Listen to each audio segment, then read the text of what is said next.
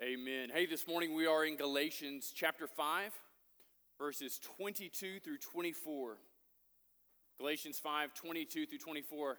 If you don't have a Bible, you should find one in the back of the pew in front of you. We'd love for that to be a gift from us to you. If you're not familiar with how to use that, there's a table of contents at the front. It's going to let you know how to find the book of Galatians. The large numbers are chapters, and the small numbers are verses. Again, we're in Galatians 5, 22 through 24 this morning.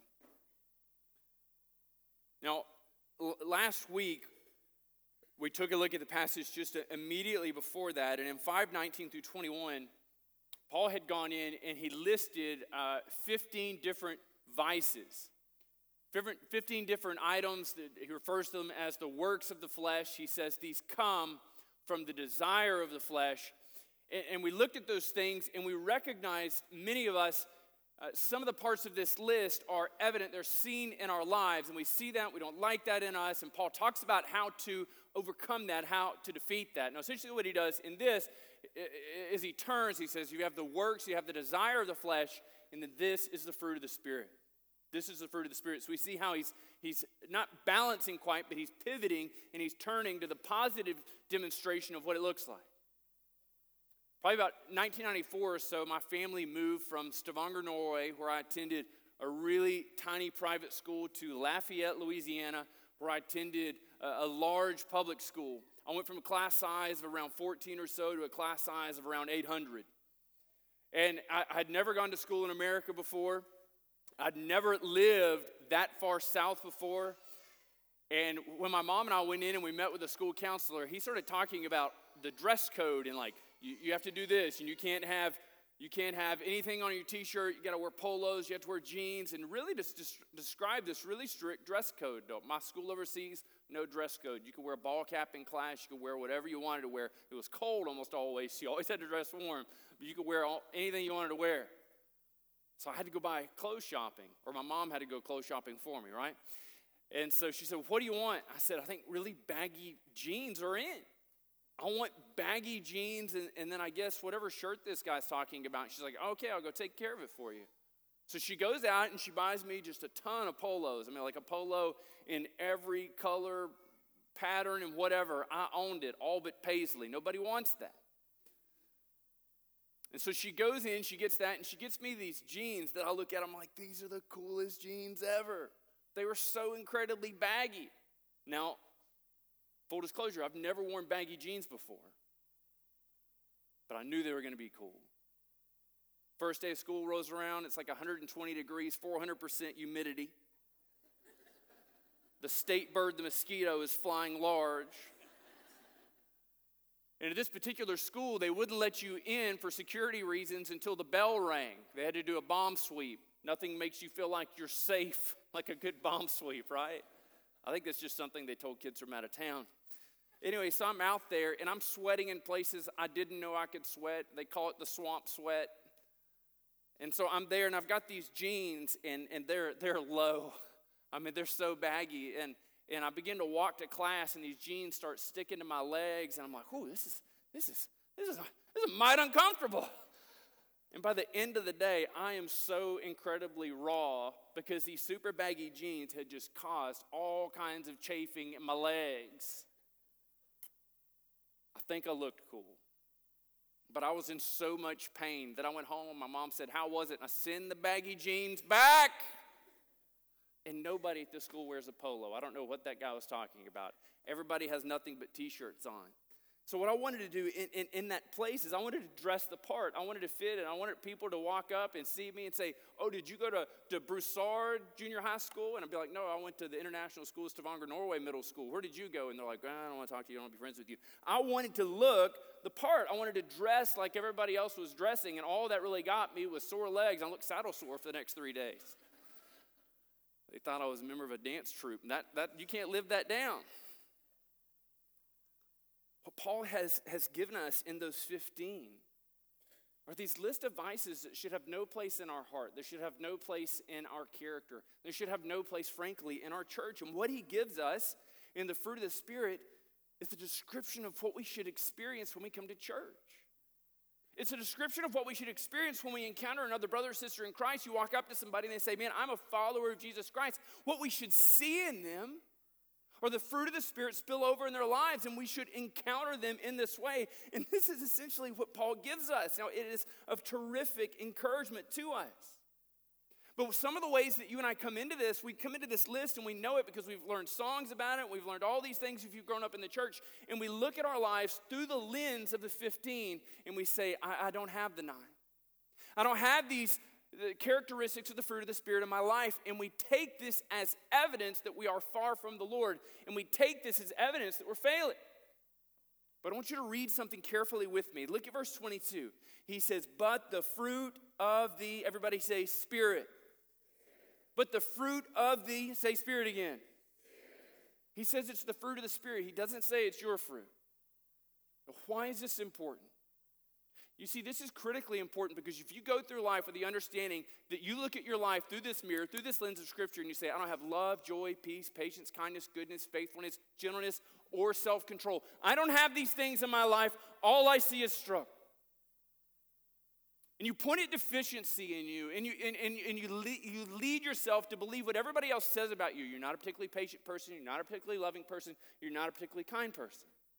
Then you come away with this understanding that it is a deficiency in you that is showing through, that is shining through. But what does he say? It is the fruit of the Spirit. So incredibly important. Galatians at its heart isn't so much a push against the pressures of legalism, but it is a push to the embracing of God's Holy Spirit. And that leads us to push away legalism. He says the fruit of the Spirit is, and then he gives us the list of the 9. Back in Galatians chapter 4 in verse 6, he says, because you are sons and because you are daughters, God has sent his Spirit of his Son into our hearts, crying, Abba, Father.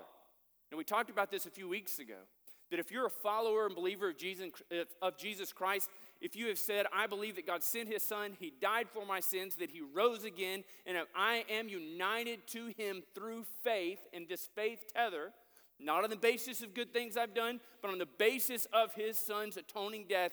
If this is true of you, then his Spirit is inside you, always testifying over and over and over again, he's mine, she's mine. In essence, when we find ourselves in sin, you find yourself lying, you find yourself moving towards adultery, you find yourself in whatever sin, whatever habit, whatever way of these 15 vices, the Holy Spirit says to the Lord, he's yours. He's yours.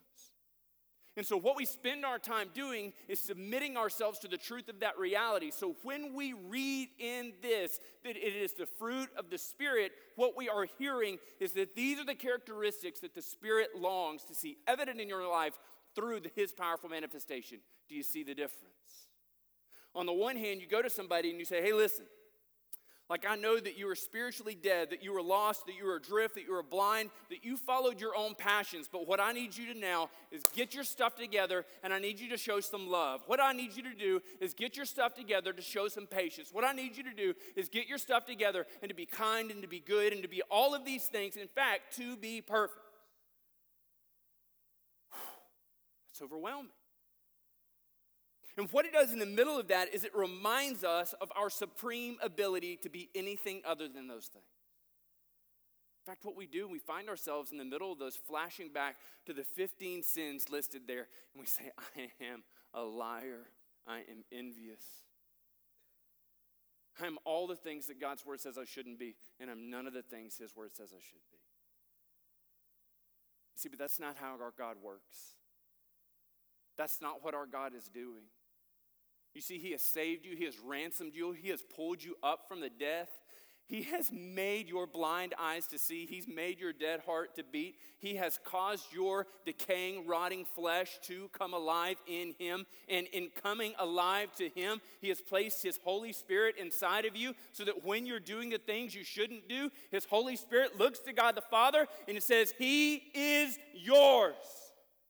And what he longs to see as a loving father is not the recrimination and the accusations of the enemy resound in your heart, but what he longs to see is in the middle of sin, in the waywardness in this path we follow, is you listen to the truth and the reality of what he says in you. The fruit is what he's calling you to. And the fruit is how he's outfitting. He says the fruit of the Spirit is, and he begins it with the idea of love. You know, in 1 Corinthians 13:13, the Apostle Paul says, faith, hope, and love, but the greatest of these is, everybody say, love. In fact, we recognize that even in the book of Galatians, when Paul was going through and he's describing the burden of the law, he said, it's for freedom that you are called to freedom, brothers. Only do not use your freedom as an opportunity through the flesh, but through, everybody say, love. But through love, serve one another. For the whole law, verse 14, is fulfilled in one word. You shall love your neighbor as yourself. So we recognize that likely what Paul is doing is governing this list of 9 characteristics with this description of love. This understanding that if we are to give ourselves to a radical love of God and love of others, that we will not see the 15 characteristics of the flesh visited in our lives or in our church. So he writes and he says, do you have love? And the Holy Spirit longs for you to show love in your life. And so when he takes up residence in your heart, he dresses you, he outfits you in love. And that love has an opportunity to be shown, to be displayed, to be engaged each and every opportunity we speak with someone else or reflect upon ourselves. It says the fruit of the Spirit longs for you to have an experience of love in your life. He says the fruit of the Spirit is joy. And joy is this understanding that we live in the midst of a time and a group of people in a culture that delights in experiencing joy. But it has so diluted, it is so perverted, it has so twisted and corrupted the idea of joy that it has co-opted and led us to believe that joy hinges on our expressed delight in something, right? So something is more delightful, something is more enjoyable, then we recognize that this is what I long for. This is what I long for, and this is what I'm made for. The fact that I want to be happy. I want to have positive experiences. I don't want somebody diminishing my joy by saying, I can't do this, I can't do that, I can't be this, I can't be that. And so I live my life in a pursuit of joy and delight in me. So in that description, in that manifestation, in that hope of wanting to see joy, joy is what I see it as. Now for the Christian joy is decidedly different. You see, the Christian has an opportunity to tap into joy and an experience of joy in the midst of terrific hardship, in the midst of oppression, in the midst of difficulty. And why is that so? Is it because we're particularly self-effacing people? Oh, that's not been my experience. Is it because as a group of people that we're just, I don't know, what would you say in this? Stuff just rolls off our back? Whew. The last couple of years hasn't shown that to be true. Like we walk around with our hackles up nonstop. Where does the Christian's joy come from? It comes from his Spirit. And we begin to get the understanding in the picture that all of these characteristics and their manifestation in our lives depends on the degree to which we are attuned in step with God's Holy Spirit. You see, this idea of Christian joy allows us to have an experience of joy even while we suffer from anxiety, even while we struggle with depression, even while we lose our family members, even while there's terrific uncertainty about the events of our future and the events of our day. He allows us to experience joy, not the cessation of difficulty, but a transcendent joy that allows us to rest in the next word, which is his peace. Peace is not this absence of turmoil. It's not the idea that, it's just everything is great in my life. I've got enough money, I've got enough health, I've got enough stability, I have enough free time to use my health, to use my money, and to use my stability. But the idea of peace is resting in God's provision and trusting in God's character. And the peace that he brings us to our lives is a peace that envelops us. It is a whole life peace. This Old Testament idea of shalom, that when God sent his people into Babylon, that Jeremiah is able to write to them and to say, even there, even in turmoil, even in slavery, even in the loss of your freedom in this place, God's freedom and his peace is on offer for your express enjoyment and experience today. So we begin to have this understanding that it doesn't matter what our government does. It doesn't matter what our companies do. It doesn't matter what happens to our health, because we have the ability to tap in to an unassailable peace. This is patience. Well, nobody has time for that. Let's move to kindness and goodness. Patience, just the idea. I love the way that King James translate this. Long suffering. Right? I think that communicates enough. Long suffering with zip it. Long suffering and not complaining. Kindness and goodness, Paul gives us these kind of twin terms that really go together. I think are just so beautifully displayed in the characteristics of Jesus. Displayed in his compassion. I think often about the woman at the well in John 4.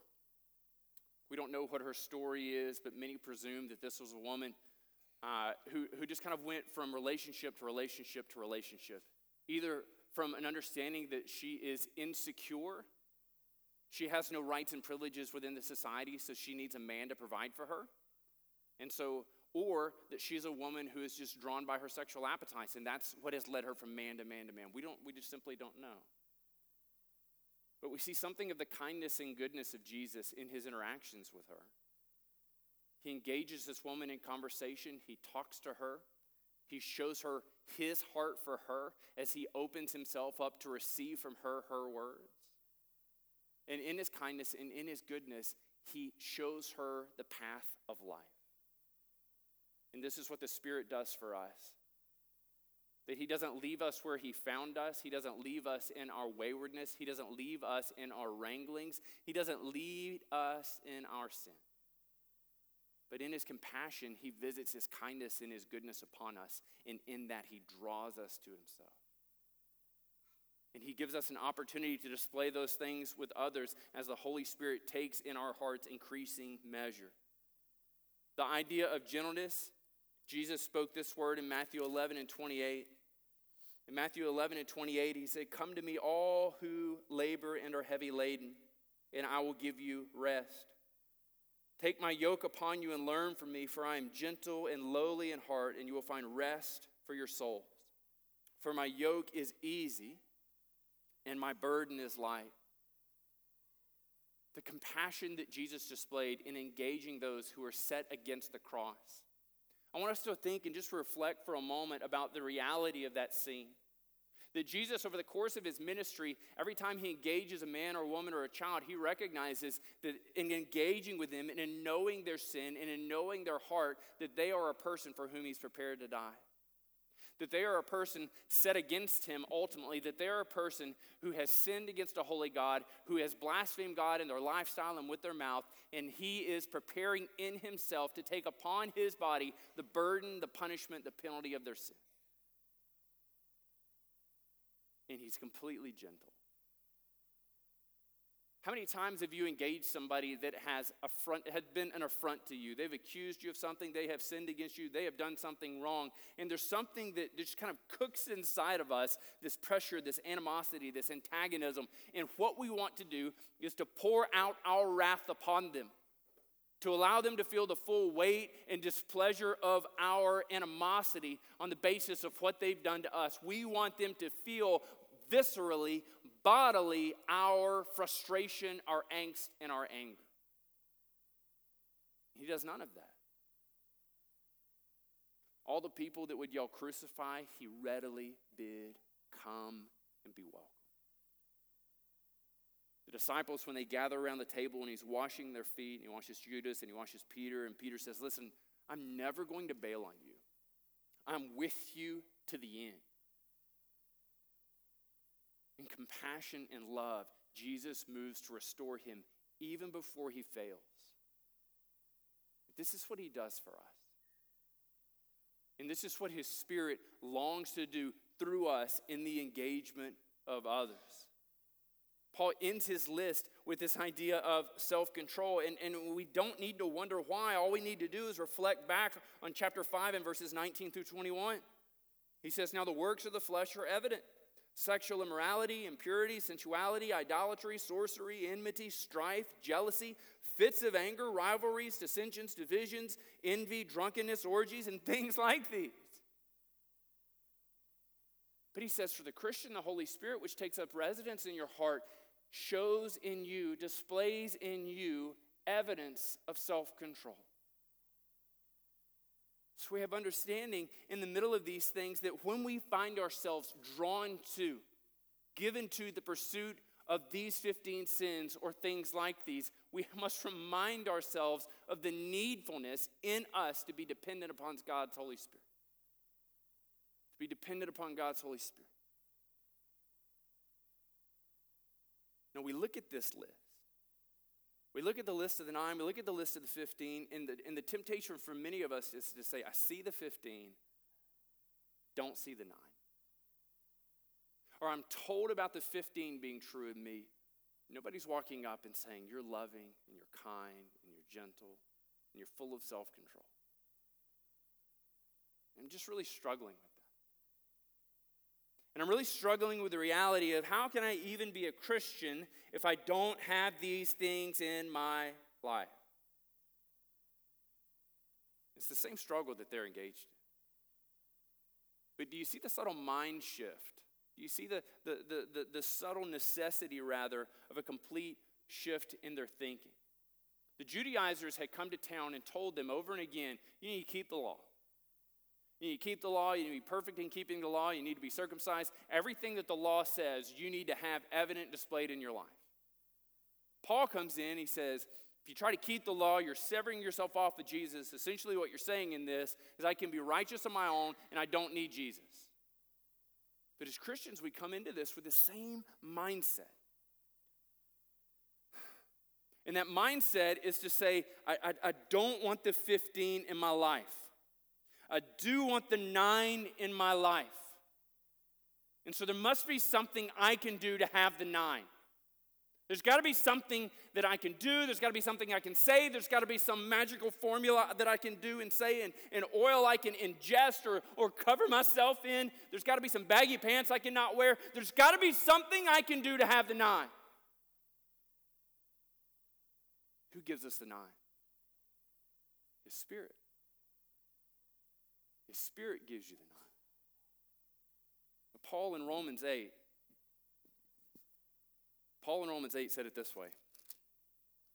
Romans 8 and verse 13. He says, if you live according to the flesh, you will die. But if, by the power of the, everybody say Spirit, if by the power of the Spirit you put to death the deeds of the body, you will live. We can't put to death the 15. It is not in my ability. It's not in your ability. It's not in your unregenerate kid's ability to put to death the deeds of the flesh.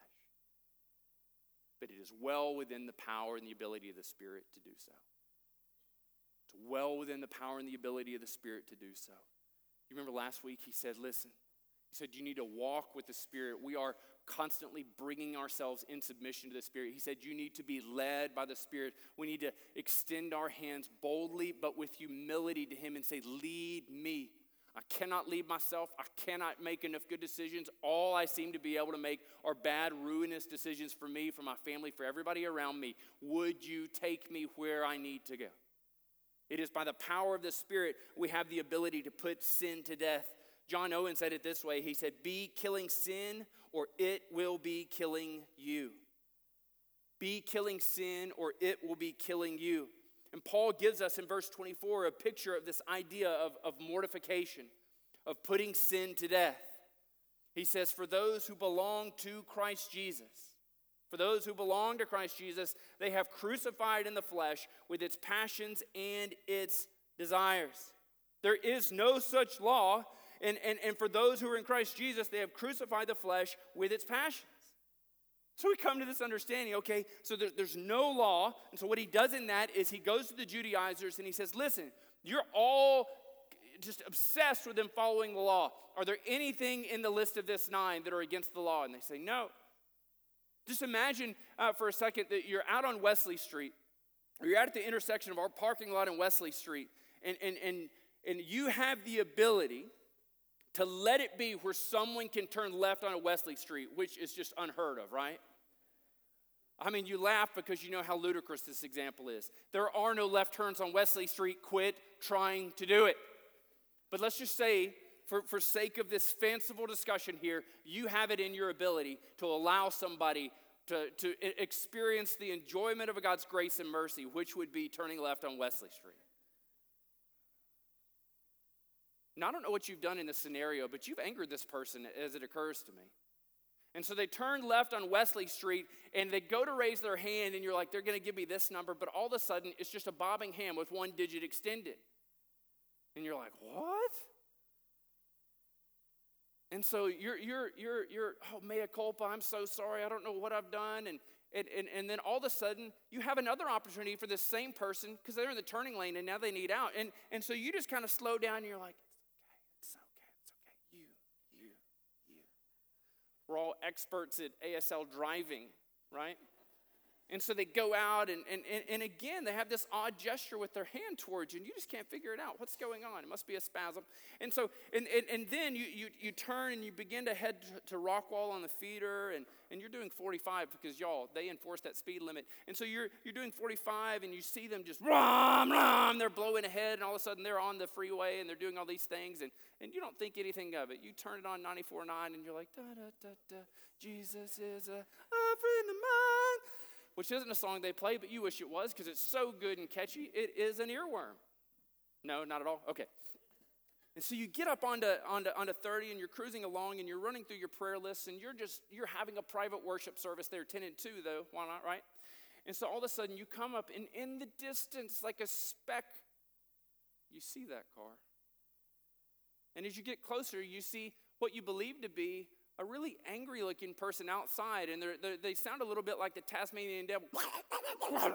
I mean, just spinning around and all these things, and as you get up closer, you can tell that the jack has fallen, that somehow they're throwing it down, and what do you do in the middle of this? Do you extend the same gesture? No, you pull your car up behind them, back, you get out, you take one of those little triangles, and you set it out to hold off traffic. You put on a reflective vest because you're all about safety in this scenario. And the people that buy insurance are here today. And so you go up there and you've brought your jack because you have a floor jack and it's awesome. And you say, hey, listen, can I be of assistance to you?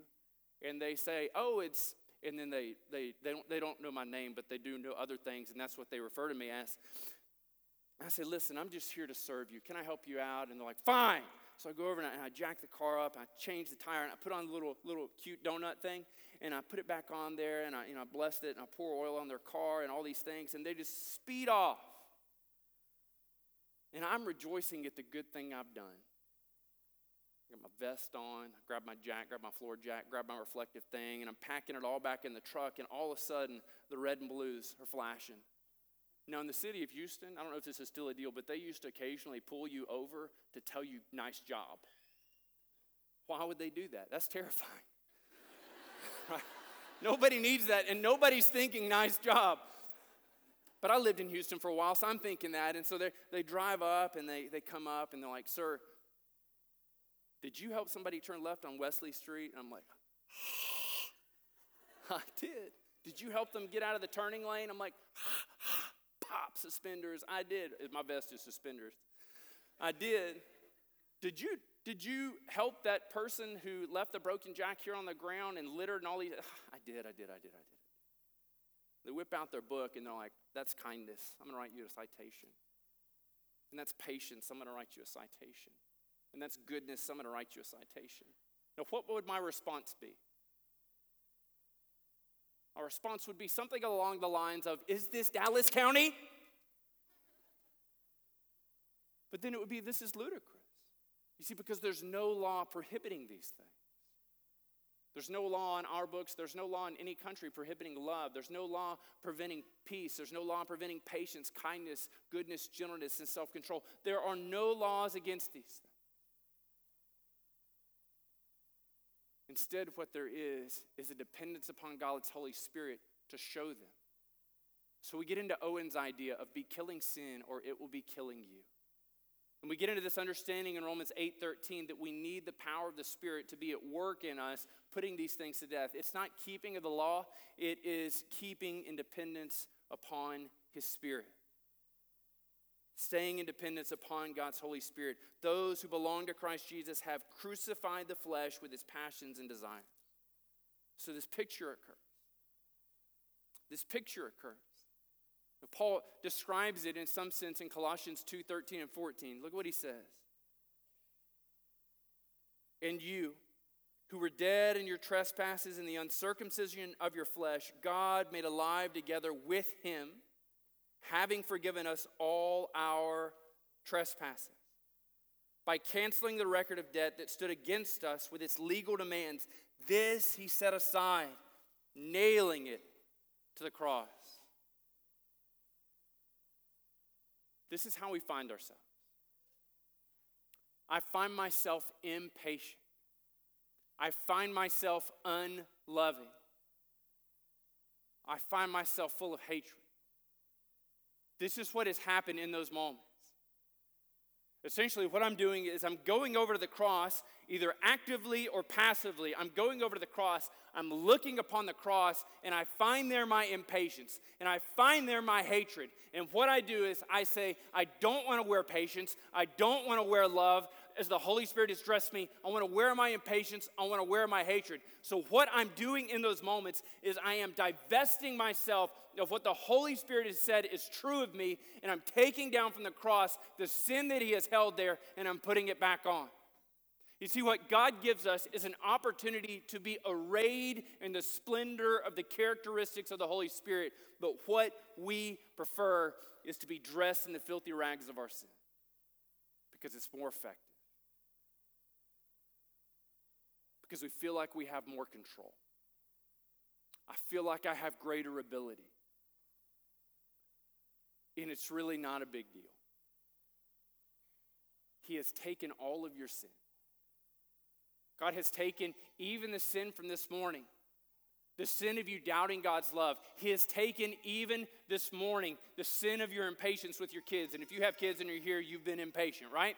He has taken today your love and the absence of love in your life, and he has taken these things and he has placed them back on that cross. And by his Spirit, he allows us to manifest the characteristics that are true of us. But we want there to be something we can do. Dane Ortland says it this way. He says, in the finished work of Christ on the cross, we are completely liberated from the accusing powers of the devil and our own consciences. In killing sin, we are not completing Christ's finished work, we are responding to it. Christ was killed so that our own relative success or failure in killing sin is in no part of the formula of our adoption into God's family. Brothers and sisters, you have been arrayed in splendor. God, through the power of his Holy Spirit, has clothed you in the rich envelopment of his Holy Spirit. The splendor of God's love covers you to display the fruit of his Holy Spirit. What do we need to do? What do we need to do in the middle of these things to be crucifying the flesh? We have done it. We have aligned ourselves with Jesus. We have confessed our sin before him. We are broken and needful men and women. Lord, would you forgive me? And his Spirit does the rest. Amen. Let us pray.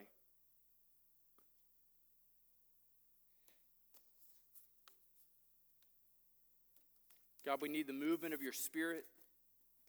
We need to find ourselves submitting to you in all things, not on the basis of good things we are doing or we want to do, but solely on the basis of your goodness and your grace. God, we pray for those who are in this hearing who have yet to submit themselves to your Son. Now, when they evaluate their lives, all they see are their pitfalls, are their failures. So God, I pray that you would help them to see your grace and your mercy, how you bid them come. You don't call them to yourself full and complete. You call them to yourself when they are broken, when they are lost. And you make them full and complete by the power of your Spirit through the blood of your Son. God, I pray for the Christians in this room and in this hearing. God, they're evaluating their last week, their last month, their last several years. And they feel as if you look at them and you have found them wanting. You have found them insufficient. God, I pray that you would remind them of your love. You've not called us to do the impossible, to manifest love, joy, peace, patience, kindness, goodness, faithfulness, gentleness, and self-control. But God, you have called on us to be broken,